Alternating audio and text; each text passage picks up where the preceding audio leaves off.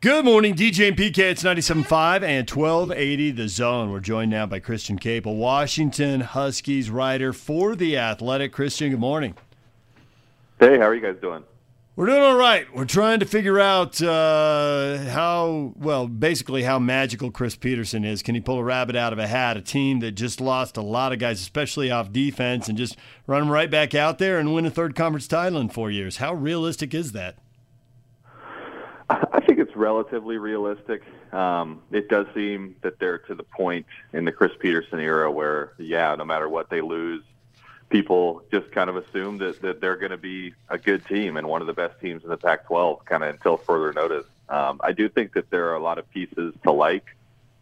This is, in terms of if you took the average recruiting ranking out of high school of every player on the roster, this is the most talented roster that they've had. It's just that the majority of those four-star blue-chip type recruits are in the true freshman and redshirt freshman classes. So I think there's a lot of young talent. There's a number of those young guys who are going to have to play big roles this year.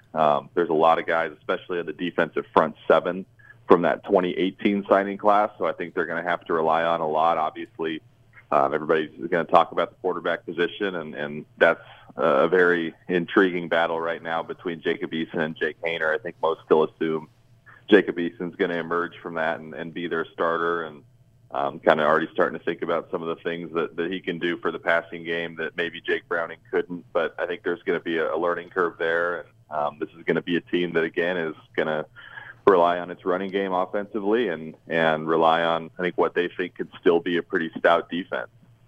So then speak about Eason as far as his credentials. We know he's a local guy and then went off to Georgia.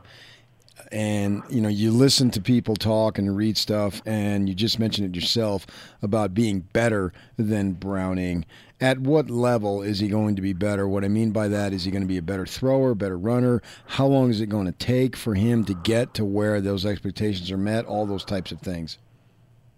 Yeah, I think what people look at the most is just the arm talent and the fact that this is a guy who is a legitimate 6'6", 227-pound NFL-looking quarterback. And then you add to that he's, he can throw the ball 60 yards down the field with the flick of a wrist, and it just looks really, really easy coming off of his hand.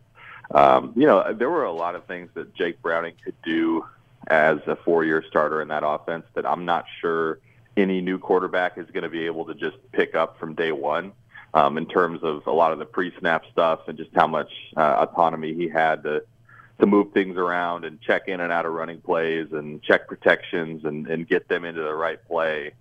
He was really good at that, and he could handle about as much as any quarterback is ever going to be able to handle in Chris Petersen's offense from that perspective. So I don't expect Jacob Eason or anybody to be where Browning was in that regard, but I think just opening up the middle of the field, having a guy with a strong arm who can fit the ball into tight windows, and having an attitude which is what they want, of giving receivers chances to make plays and not necessarily needing a guy to be wide open by 2 whole steps before delivering it. But, hey, if you've got man coverage with a Ty Jones or a Hunter Bryant or an Aaron Fuller, put the ball up and give him a chance to go catch that and make a tough play. So, I think it's going to take a little while for him to sort of settle into his groove.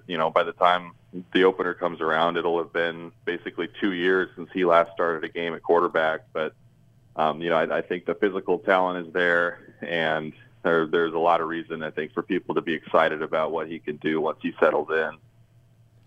So Puka Nacua went to school at Orem High School here on the Wasatch Front, and I've seen you tweeting about him. Has he just hit the ground running and just been awesome up there? And he'll be another wide receiver that got away from the local schools that'll irritate fans here? Yeah, he just might. I think folks down there, from talking to them, since he committed to Washington, have kind of said that he's a guy they really expect to be a first-year impact type of player. Whether he starts or not, we'll see, and it's a long season, and certainly he could work his way toward that lineup. But I wouldn't be surprised if his name was on the depth chart when it came out, whenever that happens. I think, he's you see how easy some of the tough catches are for him, and just how much that catch radius shows up. He just is clearly a very instinctive player. Doesn't fight the ball. It comes into his hands smoothly. It sounded like he had a pretty good scrimmage in front of the season ticket holders that they held the other day. And I'd be interested to see him go up against the ones and the twos more. I think media got to see 5 days of practice, and he was mostly with the threes, I believe. But he looked good. And anytime Chris Petersen is asked to single out players, and he says a player's name, I put a lot of stock in that, because he's, like a lot of coaches, is kind of loath to give you a list of standouts. But yesterday, when he was asked, who their true freshmen were really standing out, Puka Nacua was one of the 3 guys he named. So, I think that you're seeing everything that you kind of heard about his reputation as a player in high school, and it looks like it's translating pretty well, and I wouldn't be surprised at all if he plays this year. So defensively, you look at Washington, and it seems that if you're going to point to one question mark, it's that side of the ball, with only 2 full-time starters returning. But at the same time, they got a couple linebackers who are coming back from injury who've had experience, so it's a little bit more than 2. And then also the DBs. It just seems like that is an assembly factory. If you want to be a defensive back in the NFL, you come to Washington. I think like 4 of the 5 last year gone to the NFL, and obviously Miles Bryant is back, and he's probably going to get there himself. So how many serious question marks are there on defense? Because I'm expecting these guys to be good again. Yeah, I think that the front 6, I catch myself saying front 7. They play a base nickel, so it's really like a front 6. They've got some depth issues there. And they do have bodies. It's not like they don't have enough guys to roll through there. They just don't have much experience depth. So you lose Ben Burke-Irvin and Tevis Bartlett up the middle at linebacker. But you do have Brandon Wellington back. He's a senior. He's, I think, a strong candidate to lead them in tackles this year. He's healthy again after he came back from an ACL injury to play in 10 games last year, started the last 2.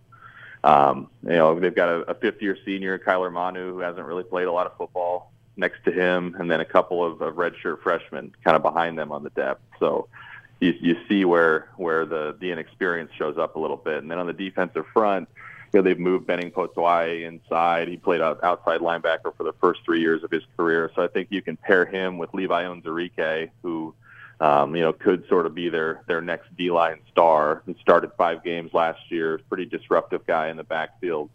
I think you pair him with Potoa'e probably as the starting duo, but Ikaika Malloy, the D-line coach, likes to rotate a ton of personnel through there, so I'm sure you'll see 5 or 6 guys regularly playing those 2 interior spots.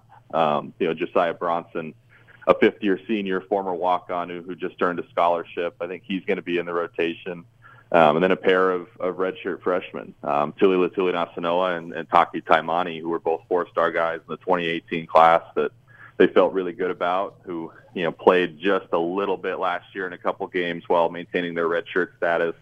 I think those are sort of the 2 guys who are next in line in that big run stopper, clog the middle role. So that's 5 guys they feel good about. They just lost John Clark, another senior, to a season-ending knee injury. Like Bronson, he had just earned a scholarship, so pretty disappointing news for him in his last year. So that certainly hurts the depth a little bit. But I think that's another position where you're going to see some young guys play. So I'm curious what the fan base and the administration expects out of Washington football. Are they at the point where this is kind of a rebuilding year, and anybody who wants it better go get the conference title this year? Are they really set up to be good next year? And is that good enough, or do people want them to just reload and be there every year? And preseason predictions don't have them that far away this year. Yeah, I think that it's reached the point where the expectation is that they will be competing for the North Division title every year. And, I think that, let alone Washington's fans, that's nearly the expectation for media covering the conference. I mean, they were 1 point behind Oregon in the North in the preseason media poll. So, I just think until they go through sort of a downward cycle, the assumption is just going to be that Chris Petersen and Washington are going to be right there. Now, if they slip a bit and, let's say they go 8-4 or something like that, they're not at a point where that's just unforgivable and no one can possibly see that coming or accept it. Just because, they do have a new starting quarterback. They do have a lot of starters to replace defensively. I think it would be understandable if they took a slight step back, but the vibe around the program is that it's trending up. And whether that means they're going to win 10, 11 games again this year or not, going into 2020, 2021, 2022, I think that's when people really expect this program to sort of hit that sweet spot and really sort of take things to the next level based on the way that they've recruited and performed so far. So Oregon's offensive line is getting a ton of run as the best in the conference, but you look at Washington and they return 4 starters, and then the guy they don't return was supposed to be, as a starter anyway, because of injury, was Trey Adams, and he was supposed to be a high pick. And so I assume he's healthy and he's going to slide in there at left tackle. With that in mind, I know they lose Myles Gaskin and Ahmed is back as a runner. But I'm wondering, does it really matter? As long as they have a decent running back with that offensive line, they should have success moving the ball on the ground. Yeah, that's like I've kind of been saying recently, that as much attention, and rightfully so, as there is on the quarterback battle and people pondering what Jacob Eason might mean for this offense, I think this is going to be a team that runs the heck out of the ball and really relies on that to set up everything else, just like they did when they had Myles Gaskin. Savon Ahmed is a different back than Gaskin. I think it remains to be seen whether he's a true, hand it to him 20 times a game between the tackles type runner. Certainly he's one of the more explosive players in the conference when you get him in space, and he's been outstanding outside the tackles and taking the ball on reverses and on fly sweeps, and he's the kind of guy you can run quick screen passes for and all those sorts of things. But other than him, they also have Sean McGrew and Kamari Pleasant, who are a couple of juniors who have gotten some significant playing time last year and have been relied on in some pretty big spots and come through for them. So I think that, obviously you don't replace a guy like Myles Gaskin, who's the school's all-time leading rusher, with just one guy and call it good. But as you said, they've got as veteran and experienced and talented of an offensive line as Chris Peterson has ever had at Washington. And they've got a trio of running backs who have played a bunch. And, Ahmed, I think, is pretty clearly the number one option there, and he's going to be the number one guy for the first time in his career. So it'll be interesting to see how he sort of adapts to that role. But there's a lot to like about their running game, and you're right, it does start up front. We're joined right now by the Washington Huskies beat writer for The Athletic, Christian Capel. He's joining us on the Sprint Special guest line. Get $100 off the redesigned Apple Watch 4 with a new line of service. Visit the local Sprint store near you. Watching the Pac-12 title game, Chris Peterson seemed really reluctant to kick field goals. And if you look, and I went back and looked at the stats for Peyton Henry, he was decent, but it was all inside of 40 yards. They really didn't want to give him anything outside of there. Is he... What's the state of the kicking game going forward, and is Chris Peterson go for it on fourth down guy, touchdowns or bust, or where's this going? Yeah, I think that when they signed Tim Horn, who is a pretty highly touted kicker out of Hawaii in this 2019 class, the expectation is, that's kind of the one spot where if you use a scholarship on a guy, you expect him to compete right away as a freshman. And that's happened. I think he's been given an opportunity right alongside Peyton Henry in camp. Sounded like they both had a pretty good day at the scrimmage the other day. I expect Peyton Henry to hold on to that job. Last year it's kind of interesting to analyze for him, right? I mean, he was 16 of 22, which you would never say is bad for a redshirt freshman walk-on. But yeah, you look at the distance, and his long was 41. Obviously, he missed the 37-yarder that could have won the game at Oregon, and that's sort of the kick everybody remembers. And then it did seem like after that, there wasn't a lot of faith from Chris Peterson when it came, okay, it's fourth down and you're sort of in that, 34 to 40-yard range. You sort of did see them go for it more, it seemed like, especially in that Pac-12 championship game. So I think that the next step for Peyton Henry or whoever it is, I do think it's going to be Henry, but you never know, and things could always change as the season progresses as well. But the next step is just finding a guy who you can rely on to go out there and try it from 38 to 44 yards and feel comfortable he's going to make it. And that was just something they didn't have last year. They didn't really have that the year before. So I think that's sort of the next step for them in the kicking game, and I do expect Peyton Henry to get first crack at it here. So when you talk about the state of the program, couldn't I argue that it's in the best state since Don James in the early 90s? No, I don't think there's any question. If you look at what they've tangibly accomplished on the field, it's 2 conference titles in 3 years, 3 consecutive New Year's Six bowl games. They've won 10 or more games in 3 consecutive years, which is something that had never happened in the history of the program.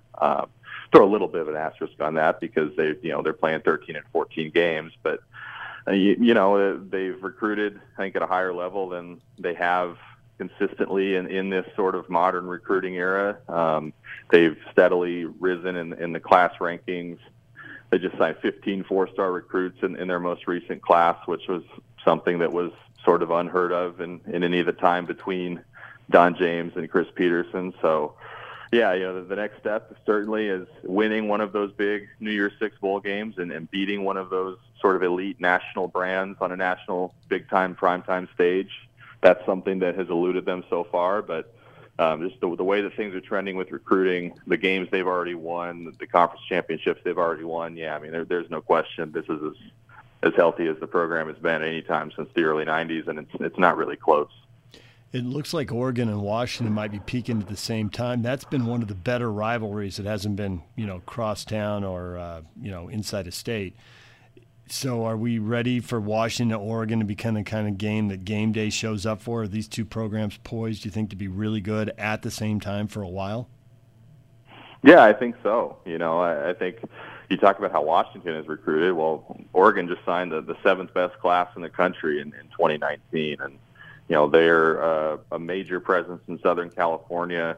Took a bit of a step last year. I think after they beat Washington, folks sort of expected them to maybe seize the control of the North a little bit more, or at least make themselves a player in the North. And obviously things fizzled and they weren't there at the end. But, they've got all the pieces back this year. It seems like they've recruited at a high enough level in the last few classes to keep it going. And now it's just a matter of, hey, can Mario Cristobal and that staff develop that talent, replace, even looking into the future past this year, can they find a suitable replacement for Justin Herbert at quarterback? And, can they just sort of plug and play the way that Washington has the last few years? So, I think that rivalry is sort of entering a new era that could be really, really fun where, hey, maybe the Pac-12 North title has to run through Eugene or Seattle every year for the foreseeable future.